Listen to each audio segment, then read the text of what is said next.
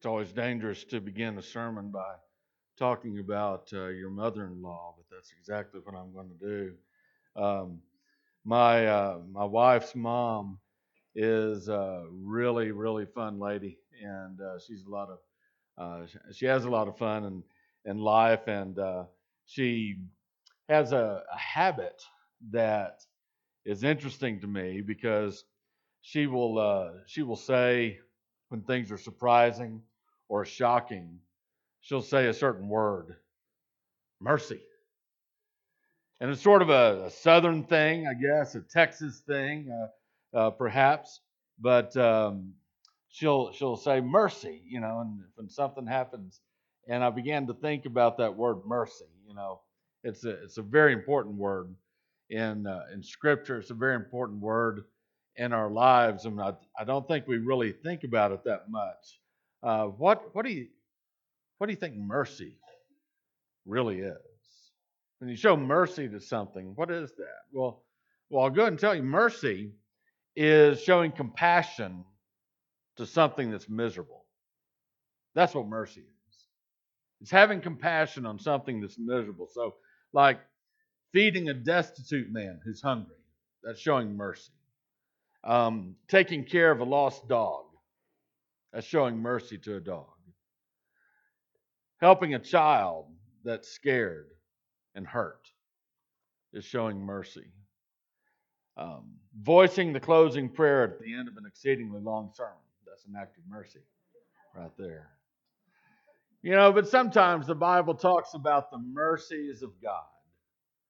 The mercies of God. And we are the recipients of God's mercies. And what that means, when the Bible says that we're the recipients of God's mercies, it implies that we're the ones that, apart from Him, are miserable and helpless and hopeless. And God reaches out to us out of His compassion. And I want you, when you listen to this sermon today, I want you to keep in mind a verse that we talked about last week, if you were here last week, in our journey through the book of Romans. And it's the very last verse in chapter 11, with the exception of that doxology of praise, beginning in verse 33. You go one verse prior to that, and it's Romans 11:32. And that verse is such an important verse because it encapsulates the entire theological section of Romans. Romans chapter 1 through 11 is the theological section of Romans. Beginning in chapter 12 and on to the end of the book, it's what we do with what we believe. And really, that's a pattern in life that you need to begin to capture. That your theology, let me rephrase that, your beliefs, the way you think, what you believe about life, what you believe about God, whatever it is that you believe, it impacts your practice. It impacts what you do. And so, whatever it is you believe, it has an impact, it has a change, it has an effect on what you do. And so Paul has spent 11 chapters, and we spent 37 weeks looking at everything that the Apostle Paul had to say in the theological section of Romans, and he sums it all up in the very last verse of Romans chapter 11, with that little exception of the last few verses that are a doxology of praise. And this is what Romans 11:32 says. It says, "For God has shut up all in disobedience so that He might show mercy to all." So that He may show mercy to all. So think about it. What is it that God wants to show everybody? According to that verse, God wants to show everybody His mercy. Everyone who apart from Him is miserable and hopeless and helpless, and that's all of us. He wants to show mercy to us out of His compassion. And so in your life, as you walk with God and you seek to know God, it's important to realize something, that every time that God does something for you, He expects a response. Every time that God does something for us, He wants us to respond in a certain way. And so we need to respond. And sometimes the only thing we can do when God does something for us is we say thank you. Sometimes that's the only thing we can do. Just say thank you, God. But it's important that you say it. It's important that you take the time and you say those words and you voice that prayer of gratitude to God, being grateful for what God has done. And when we understand the incredible mercies of God that He has given us, we are to respond not only with a thank you, God, but our response is to be something much more profound, because there's an offering that we are supposed to make. That's talked about in Romans chapter 12, verses 1 and 2. And I invite you to take your Bible and turn to Romans 12, 1 and 2. We're in this series called Romans, Mercy to All. And when you found Romans chapter 12, would you stand, please, in honor of the reading of God's Word? Just two verses today, Romans 12, 1 and 2. The Bible says, and I'll read out loud, "Therefore I urge you, brethren, by the mercies of God, to present your bodies a living and holy sacrifice, acceptable to God, which is your spiritual service of worship. And do not be conformed to this world, but be transformed by the renewing of your mind, so that you may prove what the will of God is, that which is good and acceptable and perfect." Heavenly Father, I pray that this might be our response to you today. In Jesus' name I pray. Amen. You may be seated. I want you to think about everything that God has given you, everything that He's given us. He's given us His love and His kindness. He's given us His grace. We have freedom in Christ. He's given us His peace. He's given us reconciliation with Him. He's given us hope. He's given us His honor. He's given us His glory. These are incredible gifts, none of which we deserve. These are the mercies of God. And these are just a part. These are just a small part of the incredible mercies of God.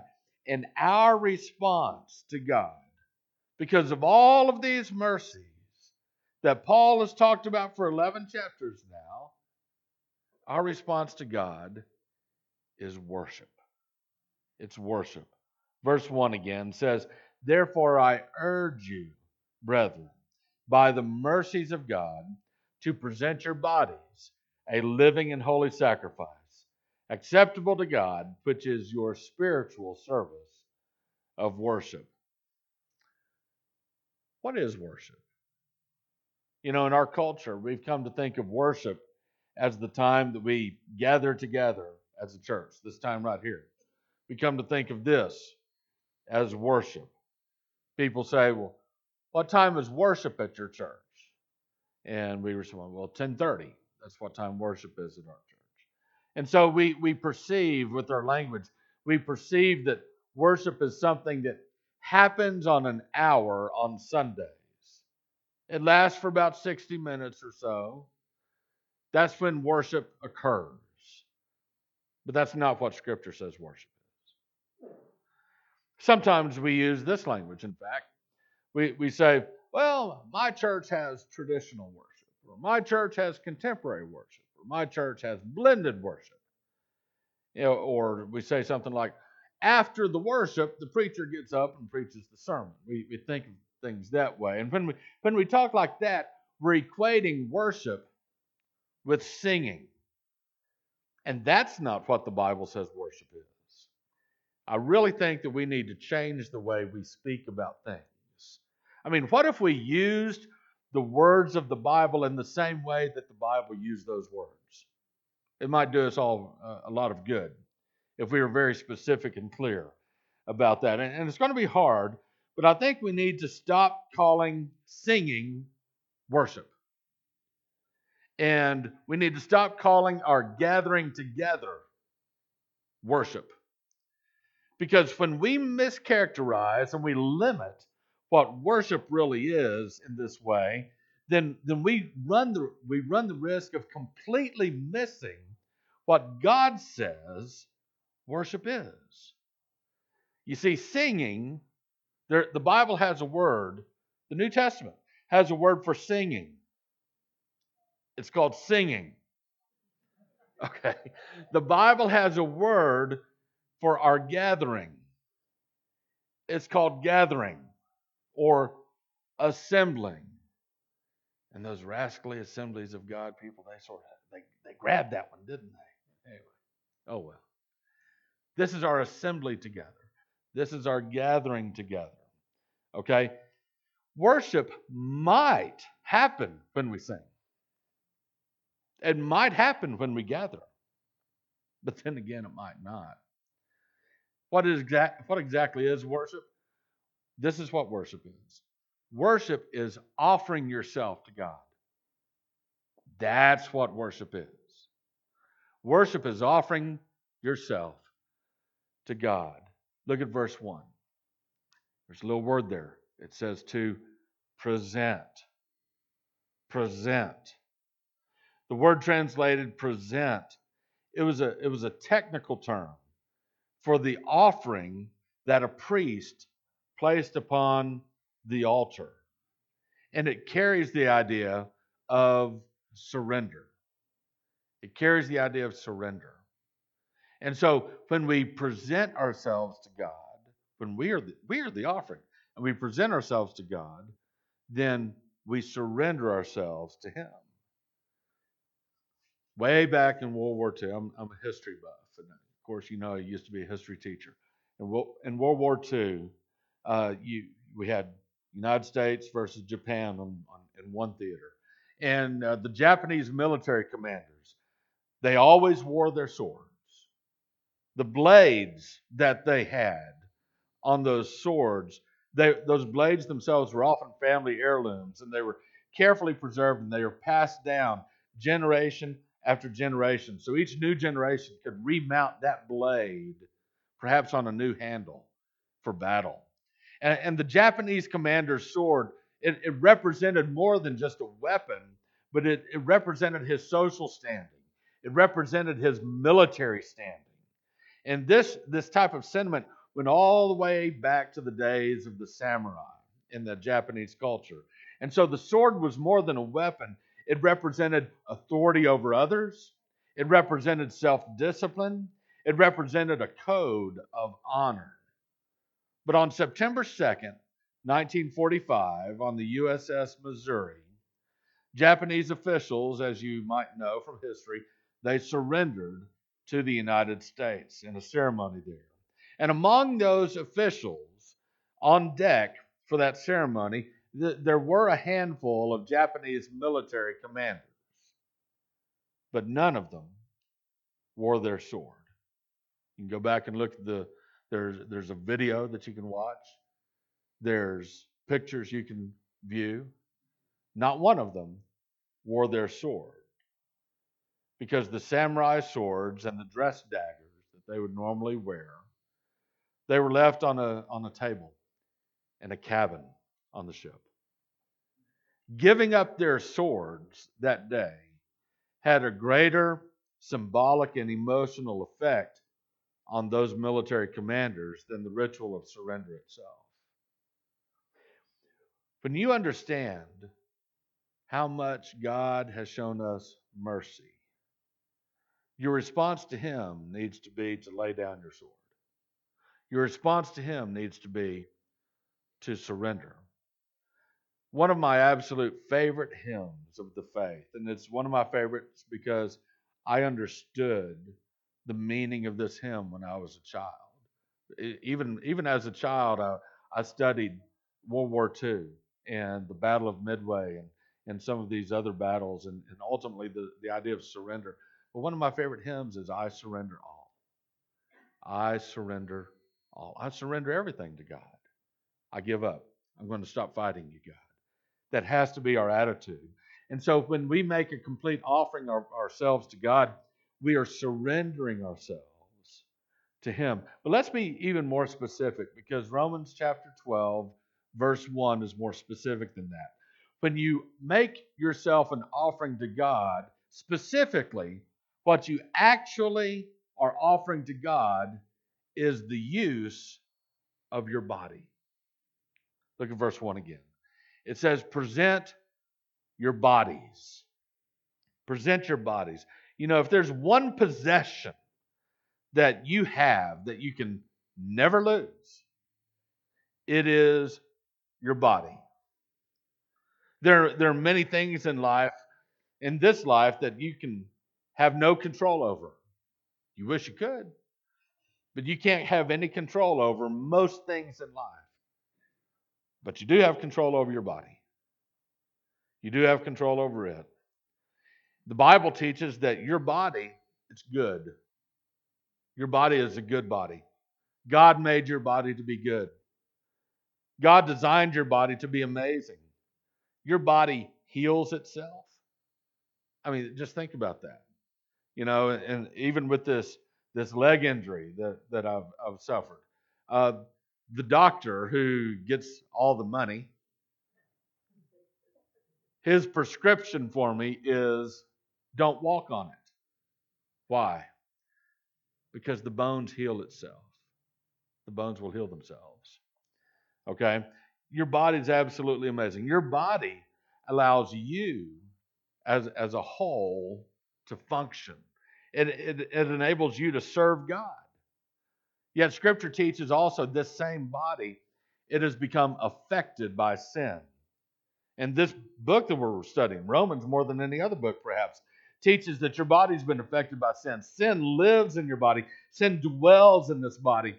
And your body is mortal. Your body will die. And so what Paul is saying is, take this one possession that you have, the only thing of any physical substance that you can have and never lose, take this one possession and this one thing that you have control over, this very good thing, this amazing thing, yet this thing that sin dwells in, take this one thing and devote it to God. Offer it to God. Dedicate it to God's use every single day. This is my offering to God. This body, this is my sacrifice that I make to God. This is what I give to God. Verse 1 says, present your bodies a living and holy sacrifice. What a powerful word sacrifice is. You know what a sacrifice is. In baseball, I don't know if you're watching the World Series, but in baseball, you know what a sacrifice bunt is? It means that the batter will lay down a very soft hit that won't go past the infield. What he's doing is he's intentionally getting himself out to advance a runner to put him in scoring position. He's taking one for the team. That batter, if everything goes right in that sacrifice bunt, that batter is essentially taking himself out of the game. He's going to go sit in the dugout. He's going to become an observer and not a participant, which is not usually what baseball players want to do. He's going to go sit in the dugout because it helps his team win the game. His team can succeed if he will lose. That's what a sacrifice is. And when we make a sacrifice of any kind, we make a sacrifice because even though we lose something, there's something greater that we gain. There's something greater that we gain. And so when it comes to your body, I want you to think about all the things you can do with this body of yours. You can do anything you want with your body. God has given you the freedom to do anything you want with your body. You can pump your body so full of drugs that you experience all types of ecstasy. You can do that with your body if you want. You can experience everything there is to experience sexually with your body if you want. You can dedicate your body to the pursuit of money. You can dedicate your body to the pursuit of power. And you can ignore the obvious reality that drug-induced ecstasies always crash. Sexual promiscuity always leaves you unfulfilled. The unbridled pursuit of money will cost you everything truly valuable. And acquiring power is only a lonely and empty journey. You can ignore all of that and do anything you want with this body of yours. Your body is yours to do with as you wish. God is looking for people who, because of his mercies, would respond to him by sacrificing all of those empty pursuits and instead devoting themselves to him. Are you one of those rare individuals? Because most of the world does all of the other stuff. He's looking for people who will say to him, hey, God, this body that you created, I give it back to you. Do whatever you want with this body today. You know, in the Old Testament, God's people were told to sacrifice animals. And of course, a sacrificed animal means a dead animal. The animals had to die. But when we choose to die to ourselves, we choose to die to our own desires, then we actually become what verse 1 says is a living sacrifice. Yeah, and so why would somebody devote their body to God and miss out on all the pleasures of living for themselves? Here's why. It is because Jesus Christ offered up his body for us on the cross. He was a sacrifice for us. And when Jesus died on the cross, he paid the penalty for all of your sins against God and mine. Jesus was buried in a tomb, and that body was raised from the grave. The Bible says that if you confess with your mouth Jesus is Lord and believe in your heart that God raised him from the dead, you will be saved. Jesus was a sacrifice for you. He died for you. Will you live for him? That's worship. That's worship. When we understand the mercies of God, what God's done for us, and we respond by saying, I will live for you. And when we dedicate our bodies to God, we become living and holy sacrifices. A holy sacrifice it means to be separated. The word holy means to be separated. It means to be different. It means that there's something distinct about our lives, and it differentiates us from other people. And so no longer are we to be just profane and common and ordinary, but we are to live for God now. God wants us to be holy. He wants us to be different. And so when we gather together every Sunday, it's not to sing songs. When we gather together every Sunday, it's not to hear a sermon. If you come to church to sing songs and to hear a sermon, you will likely walk away unchanged. You will likely act as if you were a judge of some type of religious performance put on by professionals. Well, I like this song, but not that song. Well, that sermon was okay, but I've heard them preach better.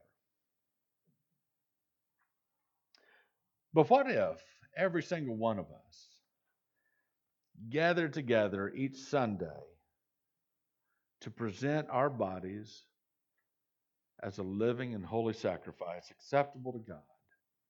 Then the songs that we sing and the sermon that we hear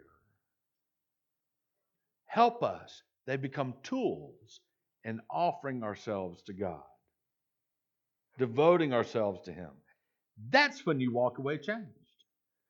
That's when you'll say things like, God spoke to my heart today through that song. Or, that sermon caused me to strive to change something about my life.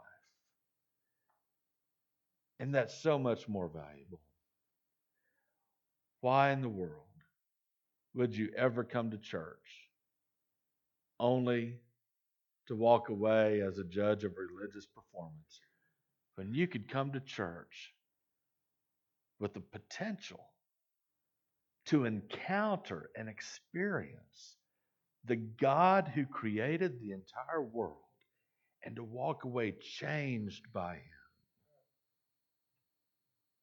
The former is sort of what we stumble into and we slide into, and it's a shame because we miss the latter. We miss God.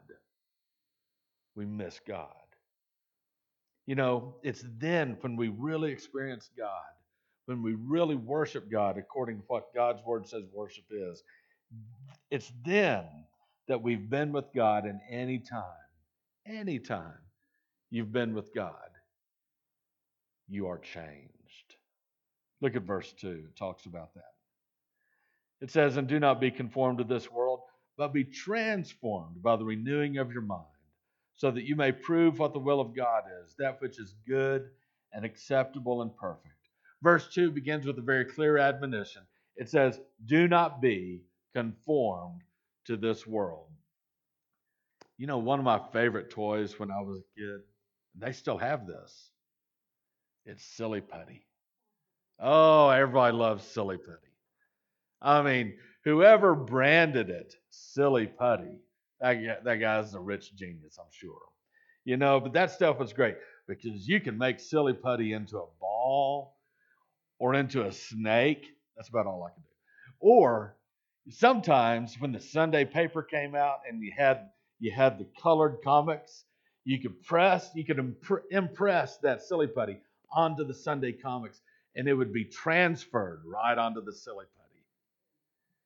That stuff was so cool. What made Silly Putty so cool was that Silly Putty absolutely conforms to any outside pressure and outside influence. And if it didn't conform, it wouldn't be any fun. It wouldn't be Silly Putty. It would just be a rock. And who wants to play with a rock, you know? But I think there's a lot of Silly Putty Christians out there. I mean, pressure comes from the outside, pressure comes from the world, influence comes into our lives, and we just sort of give in. We just sort of give in to whatever happens to us. People are sort of just, Christians are shaped into whatever the world wants to make of them. The world says, hey, I'll love you if you'll stop upholding moral standards, and believers sometimes respond, okay, just keep loving me, world. The world says, I'll accept you if you keep all that Jesus stuff to yourself. And Christians respond, okay, just accept me, whatever it takes. The world says, I'll be your friend if you do what I say. And disciples of the Lord Jesus Christ, they say, okay, just be my friend. But Jesus said, we are his friends if we obey him. The Bible says, do you not know that friendship with the world is enmity with God? Therefore, whoever wishes to be a friend of the world makes himself an enemy of God. Jesus said, if the world hates you, know that it hated me before it hated you. So I think we need to just make up our minds, quit being a mushy, conformed, squishy, silly putty Christian. We need to be a rock. We need to stand for something. We need to stand for Christ. Verse 2 says, do not be conformed to this world, but be transformed by the renewing of your mind. The renewing of your mind. Your life can be absolutely transformed. How do you do it? By renewing your mind. Well, how do I renew my mind? Great question. It's pretty easy, but you just have to put it in practice. You renew your mind by intentionally thinking about godly things. By putting your mind and dwelling it on godly things. And so you need to eliminate or at least limit the ungodly things that enter your mind. You might need to replace some of the bad words that you hear or the bad images that you see with godly words and with godly images. Because you know, when you put garbage in, you get garbage out. That was very very weakly stated by you. Let's try that again. When you put garbage in, you get, that's better. Philippians 4:8, fantastic verse. Finally, brethren, whatever is true, whatever is honorable, whatever is right, whatever is pure, whatever is lovely, whatever is of good repute, if there is any excellence, and if anything worthy of praise, dwell on these things. You know, if you put Scripture in your mind, you get Scripture lived out. How do you get Scripture in your mind? You get Scripture in your mind by reading it. What if you can't read it? Then listen to it, hear it. You put Scripture in your mind by talking about it, by thinking on it, by memorizing it. When you start to renew your mind through Scripture, your whole life becomes changed for the better. Verse 2 says, be transformed by the renewing of your mind so that you may prove what the will of God is, that which is good and acceptable and perfect. Sometimes Christians ask, what's God's will for my life? And I think that's a fair question. I understand what they mean by that. But when your mind is renewed with Scripture, you live out the will of God. Your life becomes the very will of God because He's doing His will in you. And so the Holy Spirit directs you into the specifics of God's will. And all you have to do is submit to Him daily. When you do that and you're living out God's will for your life, then the daily sacrifice of yourself, it is what verse 2 says is good and acceptable and perfect. Today, I want us to have an opportunity to respond to the mercies of God. And so I'm going to ask us if we would, each one of us, offer up a prayer of an offering of our bodies to God.